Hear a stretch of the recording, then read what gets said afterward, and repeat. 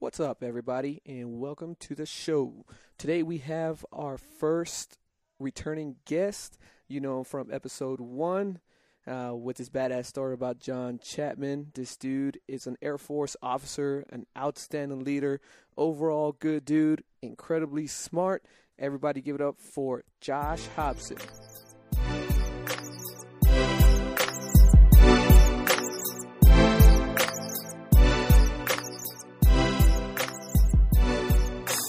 You ready? I'm kind of nervous. Why? Because I'm here? Because you're here. Because he's here. All right. So welcome, everybody, to the Tell Me Something podcast. I'm your host, Cruz Villanueva. Have the other host, Holly Villanueva. Hi. Yeah. And then back joining us today is the one and only Josh Hobson. Hello, everyone. How's it going, man? Hey, it's going good. Happy to be here. Happy to be back. Yeah, we're glad to have you back, yeah, man. The first one didn't bomb, so. No, it did the opposite. Everybody loved it for sure. All 2 people. No, I'm just kidding. My mom included, so I hate to break it to you. She probably was most of the streams. Yeah. So. Hey, I'll take it, man. It was an awesome podcast last time. So, and then I know we had planned for you to come on here again. Yeah. Definitely looking forward to it. And now we're doing it. And a lot of shit has happened in between then and now. Yeah. So what's it been, like almost 2 weeks? Yeah. It feels like we're going down with the Titanic. Yes. Fucking 2020, right? Yeah. We're living. Somebody said it, that we're living in 1 year what usually takes like 7 or 8 years. So like with the pandemic and then everything going on with the George Floyd and the Black Lives Matters movement. Yeah. Well, so yeah, I think, since February or March, it's been the combination of the 1918 flu pandemic, the 1929 economic collapse, and the 1968 that's the other one. civil rights movement, like all sort of packed into the first, 5-6 months. It's not even of a this year. Yeah, it's just like 3 months. Yeah, this is insane. Yeah. It's I think we have crisis fatigue. Yeah. To be quite honest, like it's sort of the if everything's important, then guess what? Nothing's important. So It went from like everyone not doing anything because of COVID to everyone doing everything in a matter of like 1 week's time. Yeah. And then you have social media to add fuel to the fire. Everything is getting noticed. Everything's getting put out there. Everybody has their opinion. And it's nuts. we do too. Yeah. Oh, yeah. That's why we're on here. That's why we're on here. Yep. But, yeah, it's just nuts to go through all that. But, yeah, so one of the things we're going to talk about is what happened in the past week or a week and a half. About a week and a half now, I think, since everything sort of went to hell. Yeah. In terms of Mr. Floyd being murdered and everything that has happened since then.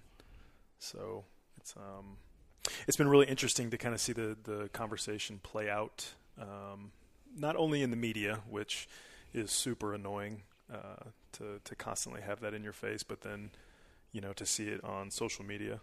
Like there's not anything that you can log into right now that this isn't dominating news feeds and timelines, and whether it's your grandmama on Facebook or random people on Instagram, blacking out their photos, or the just insane coverage on Twitter. It's all over, and I'm here for it, I guess. I think it's sort of cowardly to not be. Yeah. Did you black out your photo? I did. I actually tend not to take part in stuff like that, where it's like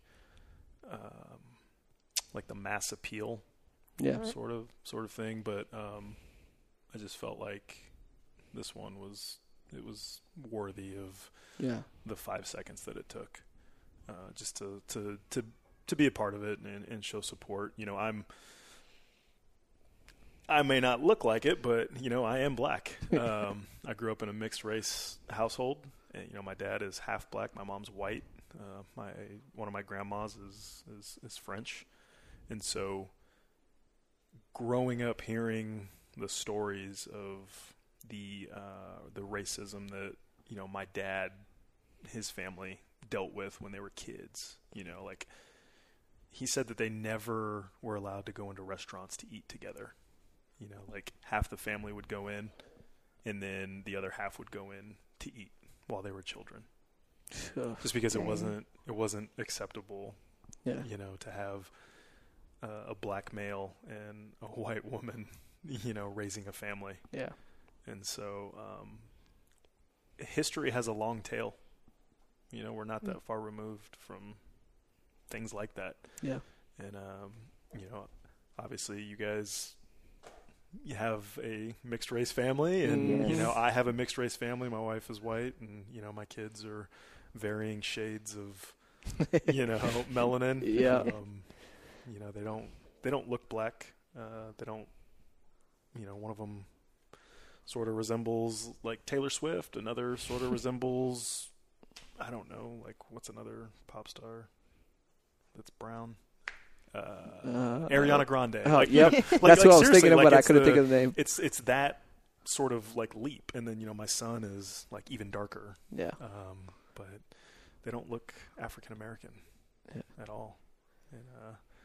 And, you know, like my oldest daughter, you know, we've been having some pretty extreme conversations with them around the dinner table. Those are tough. You know, they're asking questions and, you know, looking at her with these bright blue eyes and her blonde curly hair, and I'm like, by definition, child, you're black. Mm-hmm. You know, like, you can't run from this. But it's something that you know, my wife and I made the decision, like, we're not backing down from talking to them about this. It's too important. Yeah. Yes. It's more important than their innocence. Yeah. I terrible as that might big sound. Things like that you can't completely shield your children from, or you shouldn't. Like, maybe you should introduce it to them in small chunks, but ultimately I think they should know, and we kind of do that with our kids, because then they go out into the world thinking everything is rainbows, and it's not. Yep. Like this year, I guess the first one was coronavirus, and explaining that to the little ones, so the 5 and 7-year-old, so they were kind of freaked out. They kept on hearing all that, and we tried to break it down for them, and it helped. Yeah. And now it's this, and so we haven't had the conversation yet, but they see the images. Mm-hmm. You know, we were getting food from McDonald's, and the screen was just there at McDonald's was just playing, like, I don't know, it was CNN or who it was, some news outlet, and they were showing everything about what happened. And the kids are looking at it, and I could tell them, hey, don't look at the TV. Yeah. But, you know, some of that stuff I think they should be exposed to, not everything, but because they have to know. Sure. Right. And so, you know, I think it's important for parents to figure out what their kids are capable of absorbing and kind of, you know, going from there. Like, I'm not going to tell you guys how to parent your children, and I hope you wouldn't tell me how to parent mine.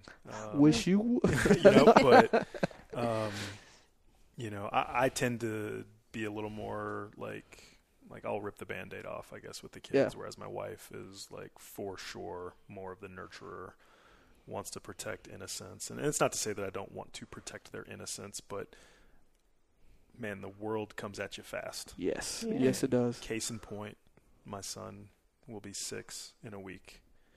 He just wrapped up kindergarten. Mm-hmm. And not 3 months ago, you know, he's telling my wife and I that he hates his brown skin. Oh. And that it's ugly. And, like, to the point of tears, you know? And so, you know, and we'd ask him, you know, where are you getting that from, Maverick? You know, is it friends at school? Is it, you know, is it in the neighborhood? You know, are you getting it from teachers? And he would never, to his credit, he's no narc. But he would never say. Don't, like, you know, Dad, snitches get stitches. Exactly. And I mean, this went on for like 3 weeks, and it was just like we had to recondition him, recondition it out of him that, hey, dude, like, how boring would it be if we all looked exactly the same? and sounded exactly the same, and all had the same experiences. And, and it was super deliberate, especially like, on our part, like, hey, look at her, look at him, they're beautiful. Don't you think, she's pretty? It's weird. He's like 6 and he's like, oh yeah, it's gross, but, yeah. And it, I don't know that it's over. I just know that it stopped when school moved to distance learning for them. And that's the worst, man. Because if you hear somebody like coming from your teacher, exactly, or people that you're looking up to, are supposed to guide you and show you right from wrong, and you're hearing this nonsense, it's heartbreaking. Yeah, and I experienced it as a kid. I vividly remember being in 5th and 6th grade being called an Oreo. And that's not ever really knowing where I fit in because I wasn't fully white. I wasn't fully black. I never truly felt like accepted by either like any group. Yeah. And it wasn't. 100% thought you were Hispanic. Yeah, and most people do. Most people do. When I lived in Miami, people thought I was Cuban. People thought I was Puerto Rican. We talked about that on the last podcast. Yeah. When I lived in Greece, people thought I was Greek. Like, I'm racially ambiguous, I think. But it was not until I moved to California in between my sophomore and junior year where I finally was like, okay, I look like these people,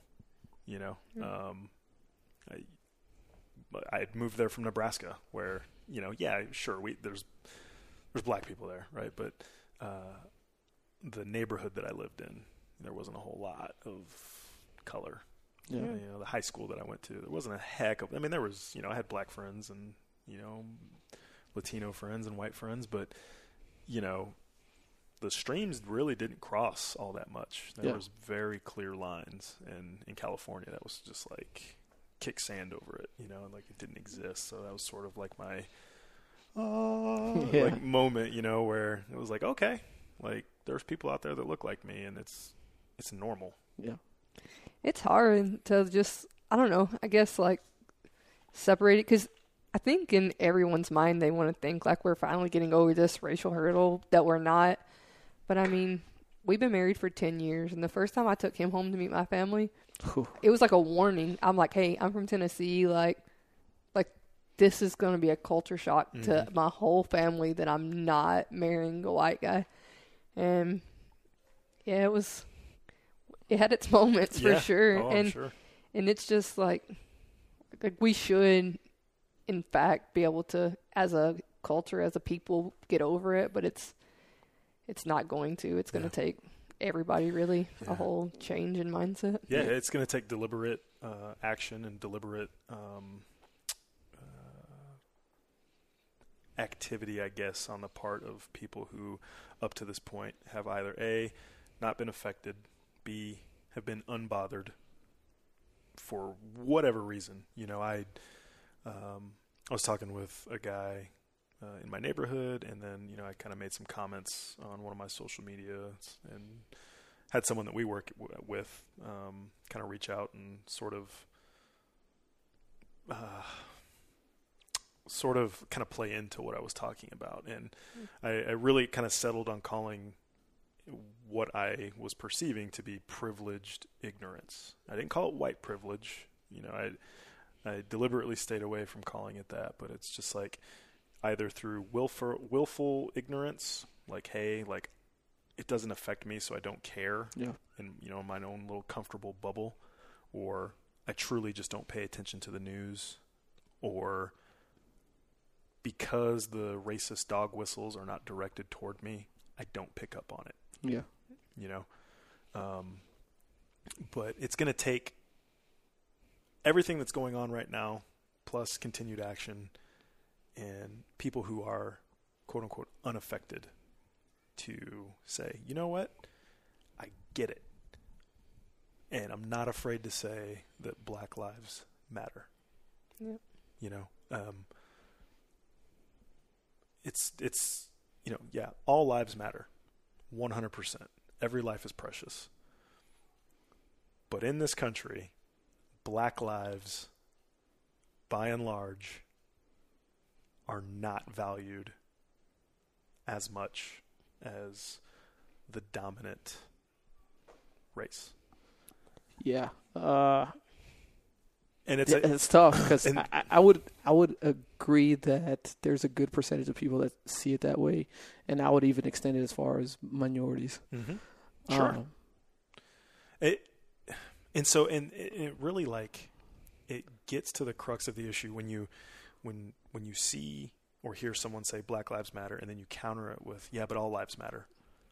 You are discounting the pain and everything that let's extend it to minorities that minorities have dealt with. Yeah.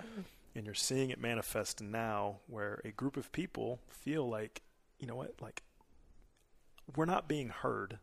And so now this is what's happening. And I do not agree 100% with the violent rioting, burning down, driving a forklift through the front of Best Buy and making out with TVs and iPhones is not, that's not cool, man. Yeah. Like, and so I have no problem with police and National Guard, like, quelling that violence. Yeah.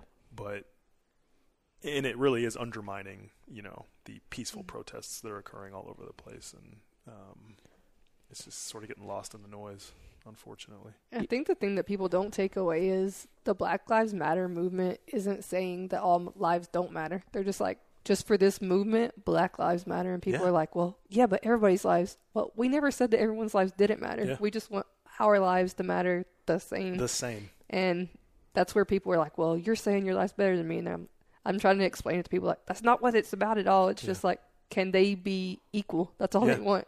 Yep. And it's a frustrating. People tend to conflate that one issue with everything else that, they sort of try to introduce like a red herring into the conversation, like, oh, well, black people kill black people. You're not up in arms about that. I hate that argument. Police officers kill white people too. And in fact, more white people were killed last year than black people by cops. Hey, you know what? That is horrible. Yeah.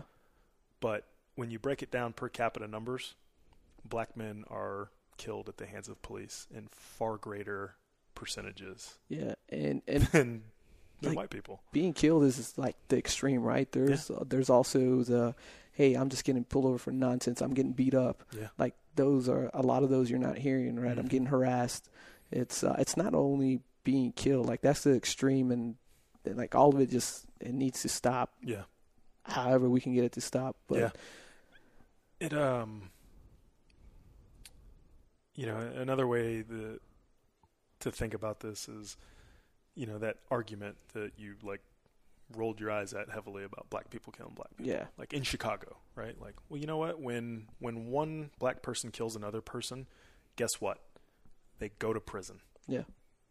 When a white police officer kills a black man and it's on camera and there's 7 witnesses and there's audio and they still are acquitted or found not guilty, like, that's the problem. Yeah. That justice is not being served.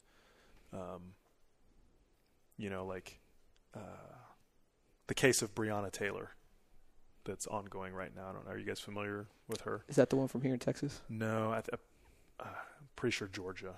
But she was a EMT. I don't know what her boyfriend does for a living or did for a living, but police executed a no-knock warrant for a drug raid at their residence. And they came in guns blazing. Mm-hmm. Her boyfriend, I believe, returned fire and was arrested for attempted, for firing at police in a no-knock warrant. And guess what? They had the wrong damn house. Yep. And the person they were looking for was already in jail. Did the guy die? She did. Oh. No criminal background. So I will say, and I think this is like across more households than it should be. Even with their job, I hate watching the news. It's depressing and they never show like anything except bad stuff. But in most houses across America now, like cable is pretty much out. So like you only see news on like news outlets if you look them up or on social media. So not saying that it's right or it's wrong, but like that, I never, like, that's the first time I had heard about it. because we don't have cable here. Right. We don't stream the news or anything. Right. So unless it comes across my timeline on Facebook or something. Yeah. I get my news from my news feed. Yeah. And so, I hope I don't offend you, but like that's the privileged, ignorance that I sort of speak of. And it's not, you're not at fault in that. It just is, you didn't know. And, that's the thing, like awareness needs to be spread, and we need people from every corner and every ilk to come together and say enough is enough, and understand that, hey, like racism is like just so ingrained into like what America is, that when people protest racism, like a large portion of this country believes that you are protesting America. Yeah. And like, it's really sad, and that's not the case. It's just, it just feels like there's no great answer. Yeah. Yeah. Even the peaceful protests are seen as wrong. Mm-hmm. Somebody put together a bunch of photographs of everybody protesting, and one is just wearing a shirt that says "I can't breathe." Yeah. They're like, "No, that's wrong. Find a different way to protest." Yeah. And then the other one showing Cap taking a knee. They're like, "Nope, that's wrong. Find a different way to protest." And it's just, well, what's the right way? Yeah. To protest? Exactly. And nothing's okay. Where we can get our point across. Yep. It's a struggle, man. Yeah. So I haven't had an incident where, like, I feared for my life. But I have had incidents where it's like, fuck, I'm going to jail after being pulled over, and I didn't even do anything wrong. Mm-hmm. Like Holly will tell you, I get nervous as shit whenever I see cops. Yeah. And I'm driving. Like, I don't know what's going to happen. And I'm just, like, my anxiety builds up. I have both hands on the steering wheel. I'm trying to do everything correct and trying not to look suspicious or whatever. But so we were a group of friends of mine. I took them to visit my hometown of El Paso. They were all black. And we were coming back, and they stopped us. And they said our dog picked something up. The dog was nowhere near my vehicle. They're like, "Hey, our dog picked something up, so y'all need to get out, and we got to search the vehicle." Dude, they patted us down like they were going to find something. Yeah. Like they were not going to stop until they found something. Yeah. And after a while, they took us into the office. They like tore everything out of the car. They were searching for whatever it is they found. And then they came back. They're like, "We didn't find anything, but the dog still smelling weed." Like, what the fuck? And we're on the military. I was like 3 years in the Air Force by then. It's like, dude, we're all military. Yeah. We don't mess with drugs. Like, I don't know what your dog is smelling, but it's not that. They're like, "Yeah, I don't believe you. The dog doesn't lie." It's like, fuck. I mean, eventually they finally let us go, but it's like, I was scared. I was just scared shitless. Like, I'm about to go to jail. Not to mention, my son was with me at the time, and he was 2 years old, I think. Yeah. So I'm like, I don't know what's going to happen with my son. We're all going to go to jail. Dude, my career's over. And all over what? You had a suspicion? Like, what was your suspicion? Yeah. Racial profiling is what it sounds like. It's exactly what it was. I'll tell you what, man. I got pulled over in December, a couple weeks before Christmas, and I was doing 10 over the speed limit, trying to merge into traffic, and I ended up getting a ticket. But as soon as I saw the lights behind me, like everybody gets that feeling, right? Yeah. But not everybody has the feeling of, oh shit, like I'm a person of color getting pulled over. And so anymore now, like when I get pulled over, car's off, windows down, and both of my hands are out the window until I am told otherwise. And that's exactly what I did, because I was not going to let that man mistake any sort of movement for any action. And I had a gun in the car too. Yeah. And so that's the worst. Yeah, so it's like, okay, do I tell him that I have a concealed carry license, and that it is sitting in an appendix carry at the moment. And Yeah, like you don't know how to approach it, right? you don't Like know how to without approach it. sounding like, hey, Exactly. I'm a bad guy. Exactly. Yeah. So, I told him actually, no, I didn't tell him when he asked me for my license. I moved very deliberately, very slowly, and I pulled out my concealed carry license and I handed it to him. And, he looked right at it and he was like, "Do you have a weapon in the car?" I said, "Yes, I do." I said, "It's on my hip." And he said, "All right, please keep your hands where I can see them." And, and he was very direct. I don't even know that I would call him cordial. Yeah. It was a one-way conversation of, you're getting a ticket. He didn't ask me why I got pulled over. He just told me, he was like, "I got you doing 80 and a 70. You're getting a ticket." Yeah. "Where are you going?" I'm like, "Oh, I'm going home." Yeah. So It's scary. Was that man. here in San Angelo? Yeah. I got a ticket for the same thing and this is totally, I'm like going off the racial thing, but for speeding on an on-ramp. Isn't that the whole purpose of an on-ramp? Yeah. To merge safely. It just gets I'm me not so going to angry. slow down. Yeah. Quota. I've definitely had some good experiences with cops that have pulled me over too, but like each time I'm just worried and I'm doing the same thing. Like my hands are steering wheel. I'm not making any sudden movements and just following their directions. But so I have this buddy and he's a white guy. Of course. Yeah. And his wife put this story on Facebook. And what happened, he got pulled over. I can't remember what he got pulled over for. And when the cop came to the window, my buddy, took out his gun, cleared it. Oh, no. And then, I don't know if he gave it to the officer or he gave it to his wife. But, nothing happened from what I got from the story. It's just oh, okay. Put that aside. And I was thinking the entire time, how different would that have gone if it was me? Yeah. Right? And my brain automatically goes to somebody would have gotten hurt. Yeah. Because that's something you just don't do, right? Yeah. There's no chance I would have ever done that, nor will I. Yeah. And that could have been, it could have been a race thing, it's because it's white, so not as threatening, I guess. I don't know. Or maybe it could have just been a cop who, who's not quick to pull the trigger or, flip out in a situation like that. That's the other piece to this whole thing. The cops, man. And I'll say it, they're not all bad. No. Not at all. Nope. I've got several friends who are police officers or DEA agents or Customs and Border Protection. These are good men. Yeah. Right? But you don't hear about the good men. Yeah, for you the most don't. part. And that's not publicized enough, man.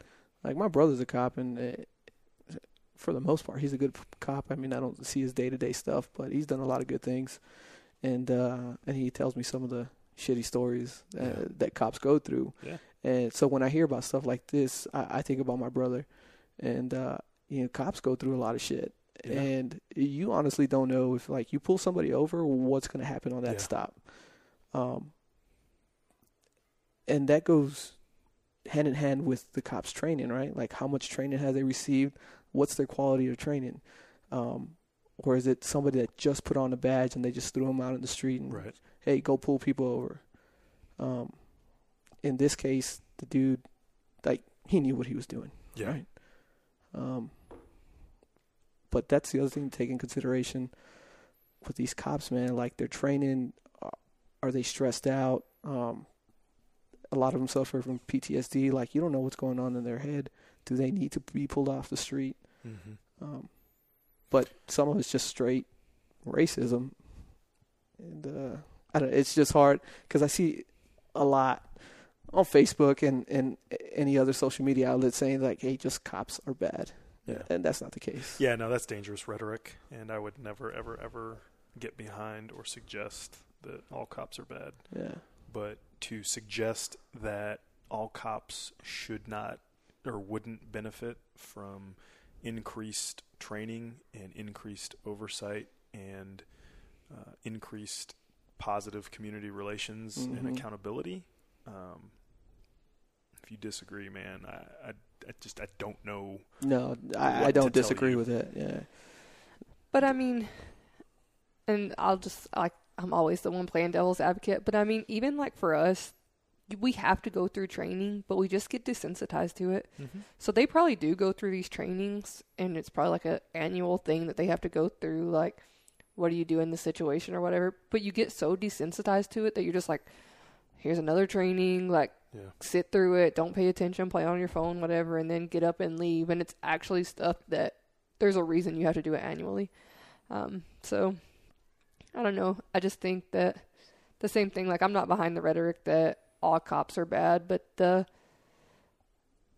are good cops out there, but in the same, there are bad cops. Yeah. And if the good cops don't stand up and stop the bad cops, then you have the George Floyd incident where that one cop was murdering him, and 4 bystander cops just watched it happen and didn't do anything.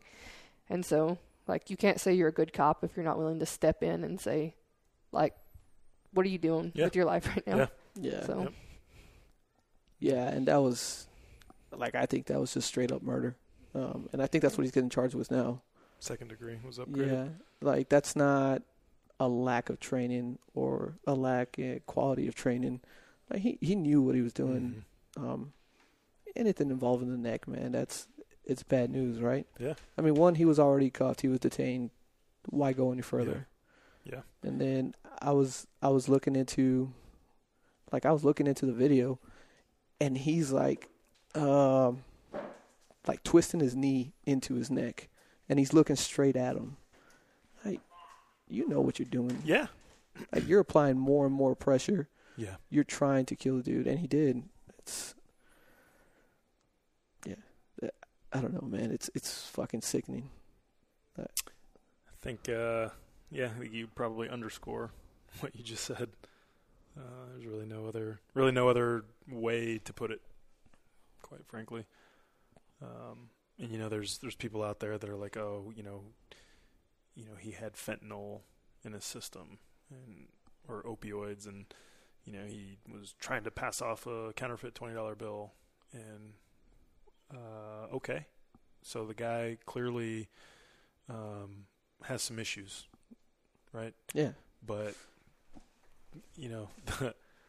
pretty sure most of the number one consumer in America of opioids and fentanyl are white kids in the Hamptons, and that come from affluent families. And America really didn't care too much. People in America that can affect change really didn't care too much until white kids started dying from opioids. It wasn't a problem until then. So you can miss me completely with he was a bad person because he had opioids in his system or fentanyl, and by the way, he had COVID. You know. I guess that came out later, right? Yeah, so it's like, jeez, like I guess you can't justify what happened. Yeah, no, you can't. There's no justification for it at all. Yep. So I don't know. It will be interesting to see play out. Those officers were arrested, all 4 of them, and second-degree murder, man. If you better hope you can make that stick by upgrading it from third degree. That's what I was thinking next. Because we will see round 2 of what's happening right now. It'll be worse. Yeah, Holly's opinion is that if this wouldn't have been as widely publicized as it is, like if it wouldn't have blown up into protest and rioting and looting and all this, that it would have just been another thing swept under the rug. Yeah. Yep. I think so as well. Yep. And I mean, the people out there protesting it, like the ones that actually give a shit, I doubt that they were the ones like intensely rioting and looting. I think those people were just the ones taking advantage of the situation. Yeah, so I think that it's been pretty widely reported that there are instigators and people that are seizing the moment to just incite chaos. Yeah. And so, there have been people that have been arrested that do not fit the description that you would think, that would be protesting, for Black Lives Matter. So, whether it's Antifa chuckleheads or, white nationalists that are seizing the opportunity, I think both are probably guilty of infiltrating, peaceful protests and inciting riots and paying, people that are there to go do, whatever, to break windows out or throw rocks or whatever. But, while that needs to be dealt with, you still cannot let it take away from the message. Yeah. Yes. So, yeah. And then, I saw a video today in D.C. at Lafayette Park where a media member, a cameraman, was standing there with a news camera, not an iPhone, not a little handheld recorder, like a no kidding, $20,000 camera, and a cop, put his riot shield like right in the guy's gut, and he like doubled over, and why? Those like why? Like in the Constitution, which has been a topic of discussion that has been woven into everything that is happening. Yeah. There is one profession that is enumerated in the Constitution that is constitutionally protected. The press. In America, the press holds the state accountable, unlike anywhere else in the world. And, mass media and mainstream media, they've done themselves no favors over the last probably 2 decades with the 24-hour news cycle and getting away from reporting the news to attempting to analyze it through a biased filter. And nobody is innocent in this, whether it's Fox, CNN, MSNBC, OANN, like some of the the more fringe, crazy folks. But did you know actually in the 80s, it was actually federal law that if a news, like if Fox or CNN devoted 15 minutes to a topic and reported on it from a left or right agenda, that they had to give equal airtime to the other side of the partisan line. Wow. I didn't know that. Yeah. No. And So they just didn't do it, probably. Well, so we've gone away from it. It's no longer a law anymore. Yeah. And so now you no longer have to, report equally and fairly. And so I think what has happened, what we've seen happen is that people will tune in to their news drug of choice, and they're not seeking information. I think they're seeking affirmation. Yeah. They want to be told what they already believe, and then just dig their freaking heels in to whatever that narrative is. And there's nothing that you can say to them from another angle that will get them to budge. And like so while a free press is still constitutionally protected, there's they do need to help themselves as well. Man, this is just such a nuanced discussion that just encompasses so many facets of what it means to be an American. And the ideals that we hold dear, to peaceably protest, to have a free press, to have a military with civil authority, of all volunteers. Like these 3 things have squarely been in the crosshairs this week, and it's just fascinating and disheartening and just unreal to watch all 3 of them kind of intertwine. And excuse me, kind of transitioning a little bit, you had Secretary Mattis write his op-ed in the Atlantic. I was going to ask you about it, but I didn't know if we were going to go there, so I didn't. My goodness, like that. First of all, I think it's disgusting that he would do that. Like I am firmly old school. Like civil military relations is probably my favorite topic to talk about.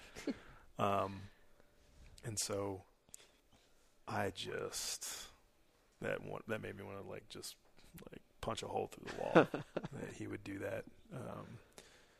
And again, it's so nuanced. Like this guy had attained like this rock star status amongst, first Marines, and then the rest of the services, and then some of America. There was I think that as military members, the three of us and everyone else, like probably overinflate his rock star status. I mean, there's plenty of Americans who have no clue who he is. There was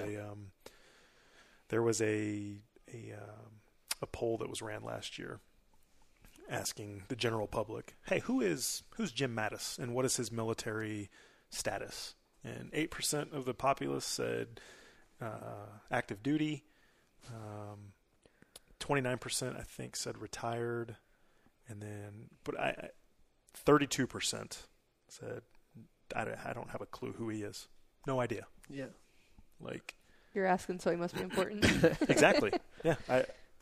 And so I just, it's if you were to tell a group of military members that, I'm sure they'd probably look at you like, whoa.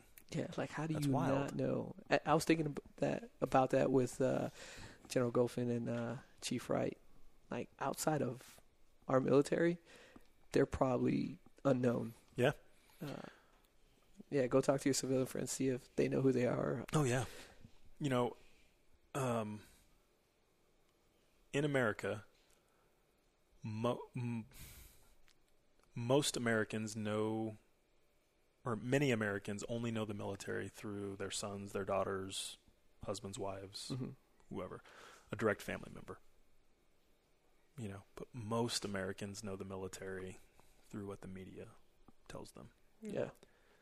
And so it's incumbent on military members to engage in conversation and form relationships with the communities that they serve in, to further the narrative and close that civil military divide.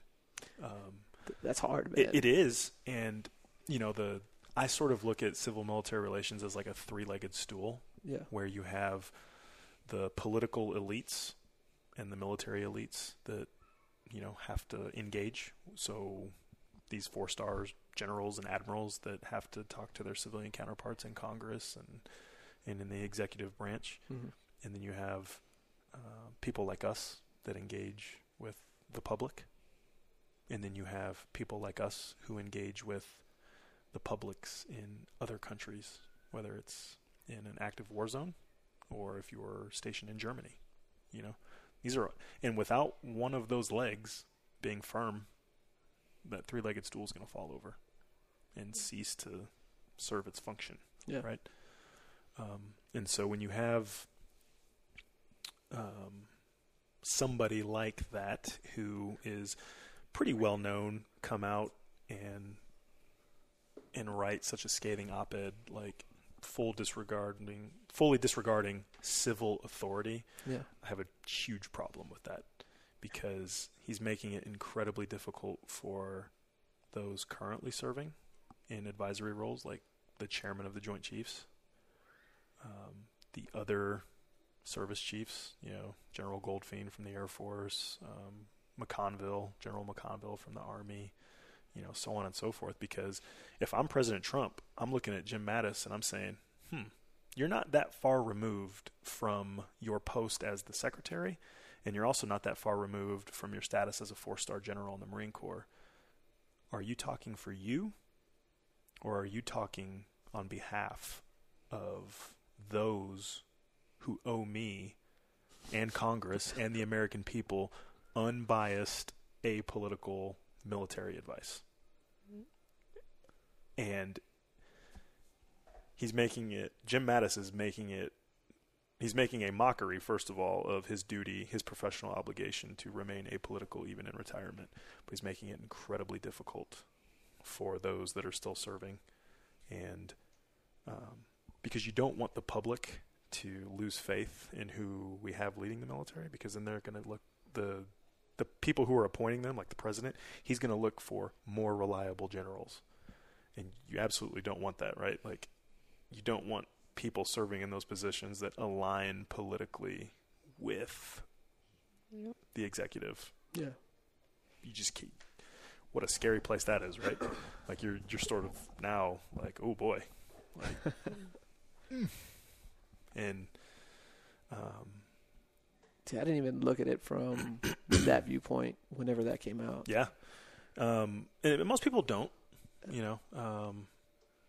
And so I would certainly challenge you to begin looking at it from that viewpoint, because it matters quite a deal. Yeah. Because this is a profession that we are in, you know, and this isn't just a job, and we have a client relationship with our fellow citizens. You know, they get to say whether or not we are a profession. We get to say whether or not, we get to determine whether or not we are professionals. Yeah.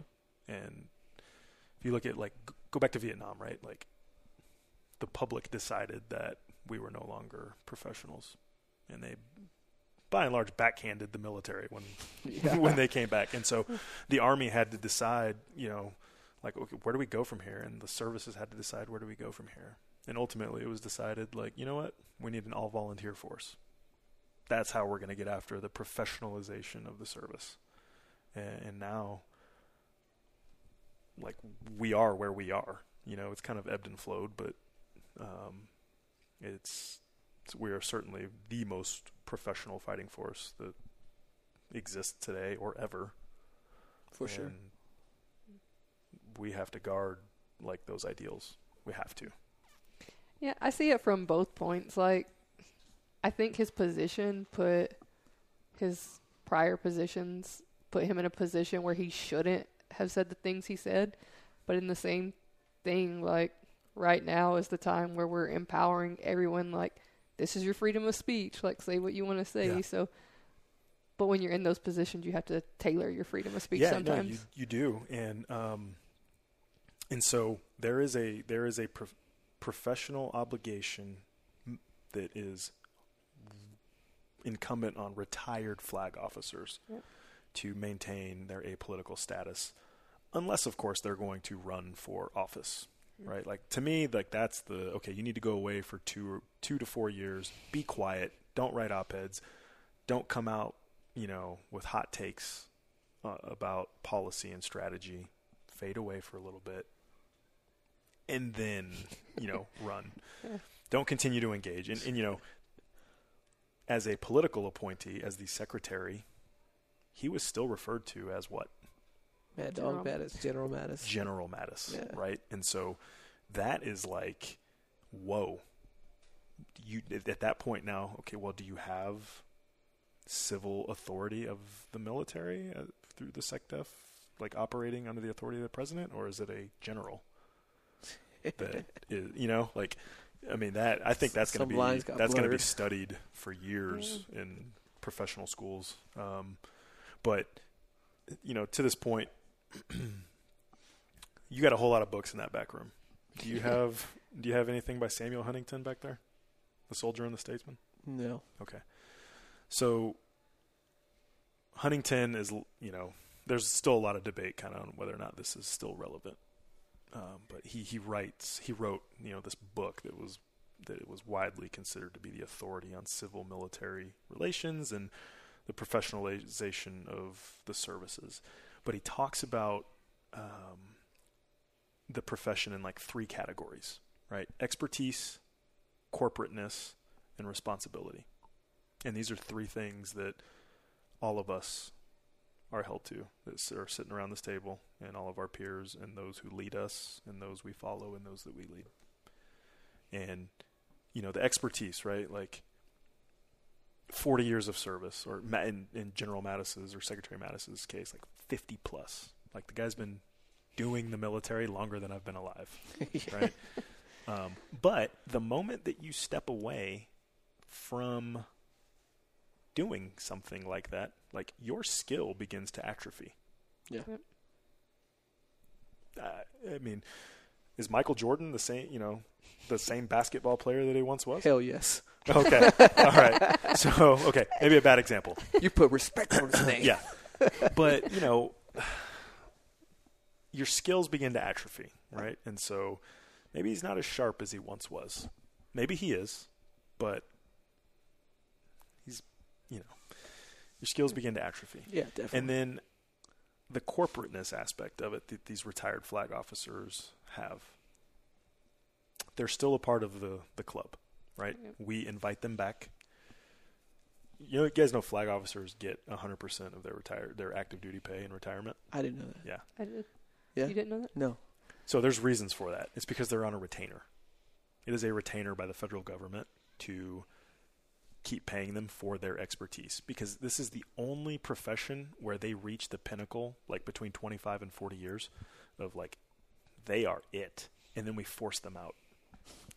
Bye-bye. Yeah. And so like, okay, you know what? We're still going to pay you $20,000 a month, but we're going to invite you back to consult on matters of national defense. And so now, he's on. Hey, you know what, dude? You want to give up that money? Talk all you want. Yeah. But don't join, boards of defense contractors and do paid appearances because you're a retired General Mattis and badmouth civil authority of the military and still yet kind of be on the books, right? And then the third bin that Huntington talked about was responsibility. That is the crux of leadership, right? Well, guess what? He's not responsible to anybody anymore. He's not leading men and women. He's not responsible to Congress or the president. So he can say whatever he wants and absolve himself of any responsibility to anyone. So, I mean, it is like, and it's not just him. It's Stanley McChrystal. It's Michael Hayden. Has he put something out there? It's Clapper. It's McRaven. Oh yeah, all these guys that I'm mentioning, like they've all spoken ill of President Trump. Oh, I thought you were talking about like recently with the current events. So recently, well, I mean, all you do a sweep of Twitter for Hayden and Jim Clapper and Mark Hertling. Like those three are probably the most active on Twitter. Like just with the hot takes, like he's a clown. He doesn't know what he's doing. He's this, that, and the other. Yeah, right? There's things that they shouldn't be saying.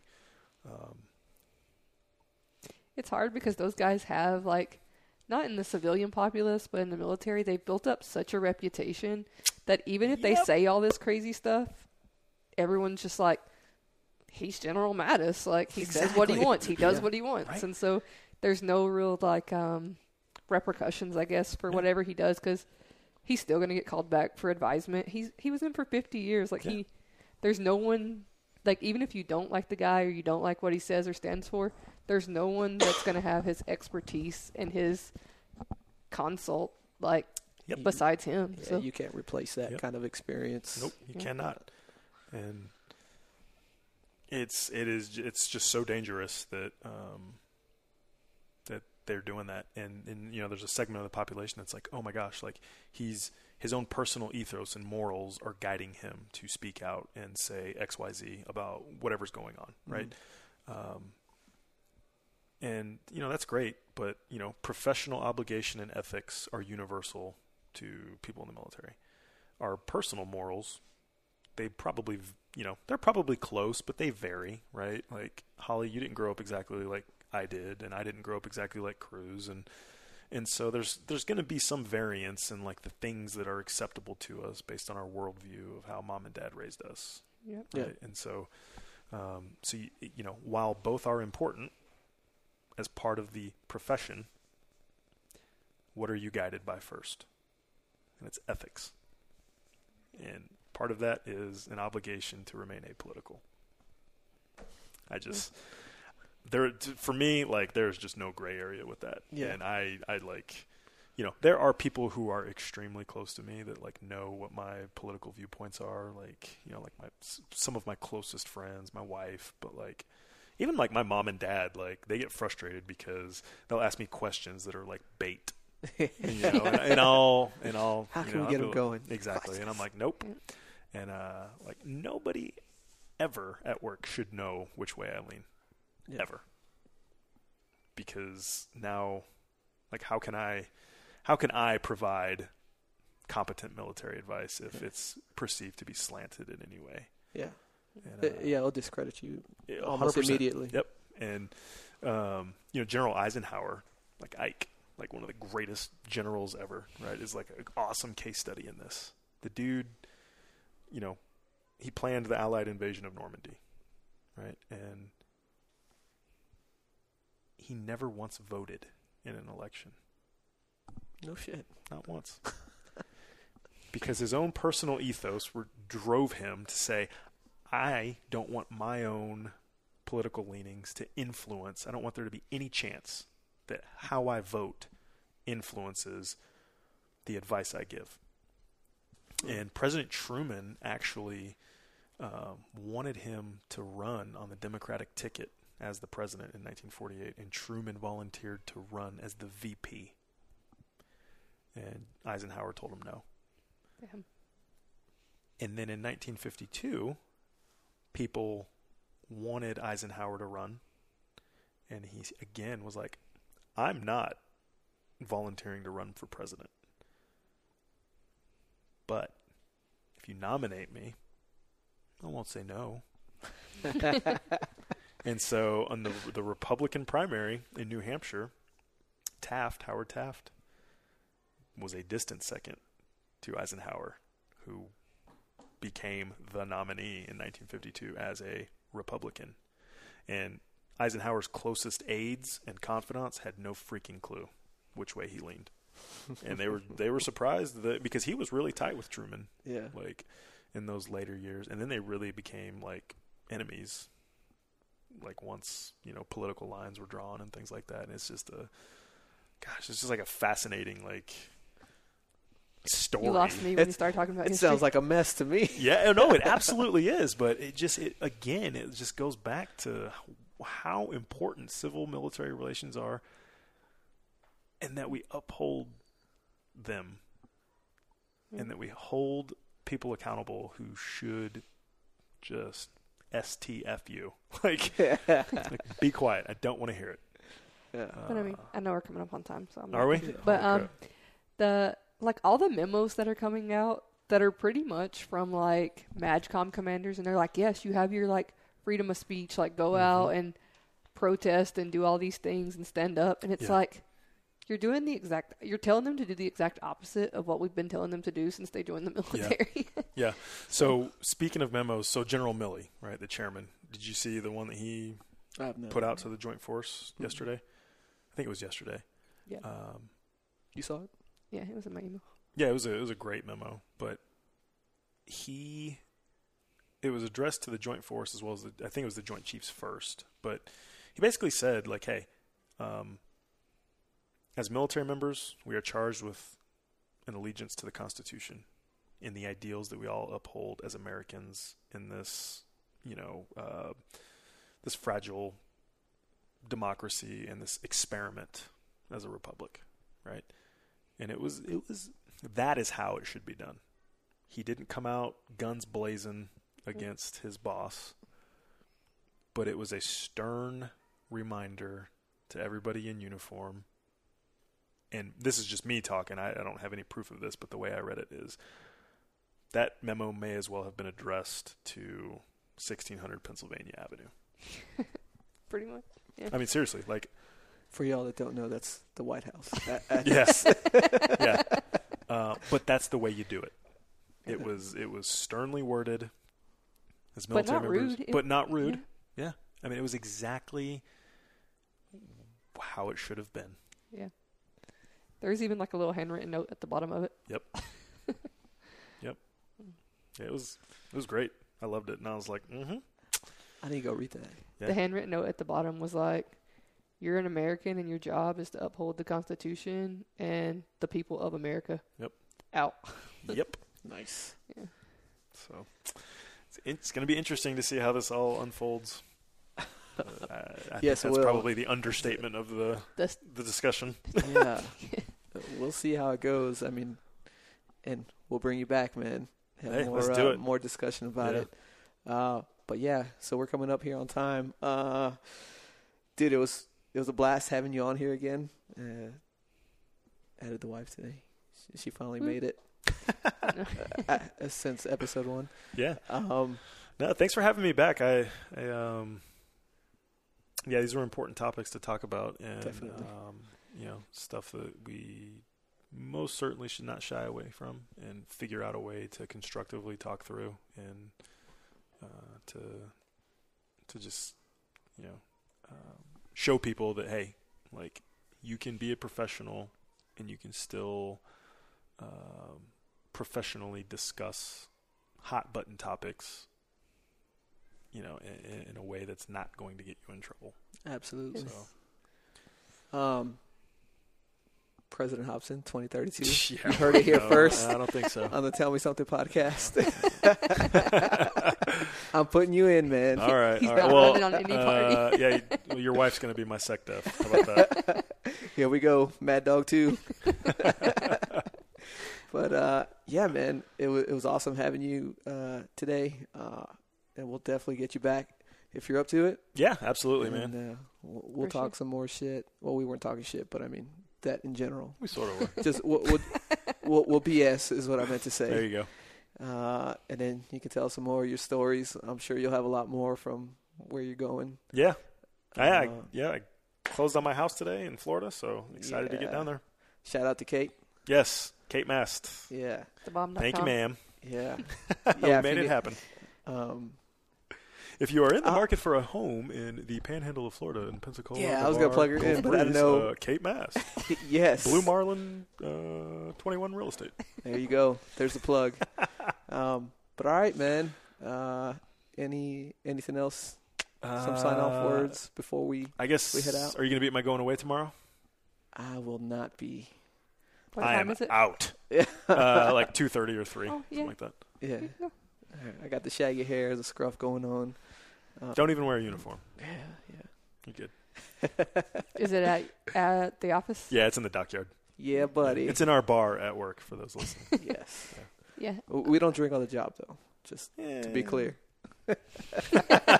Questionable at best. Yeah. All right, then. All right. All right. Peace out, Cub Scout. There it is. Ooh, That's for you, the Rizzo. tagline? Okay. That's mine. Nice. Yeah. Dig it. All right, man. We will see you all later.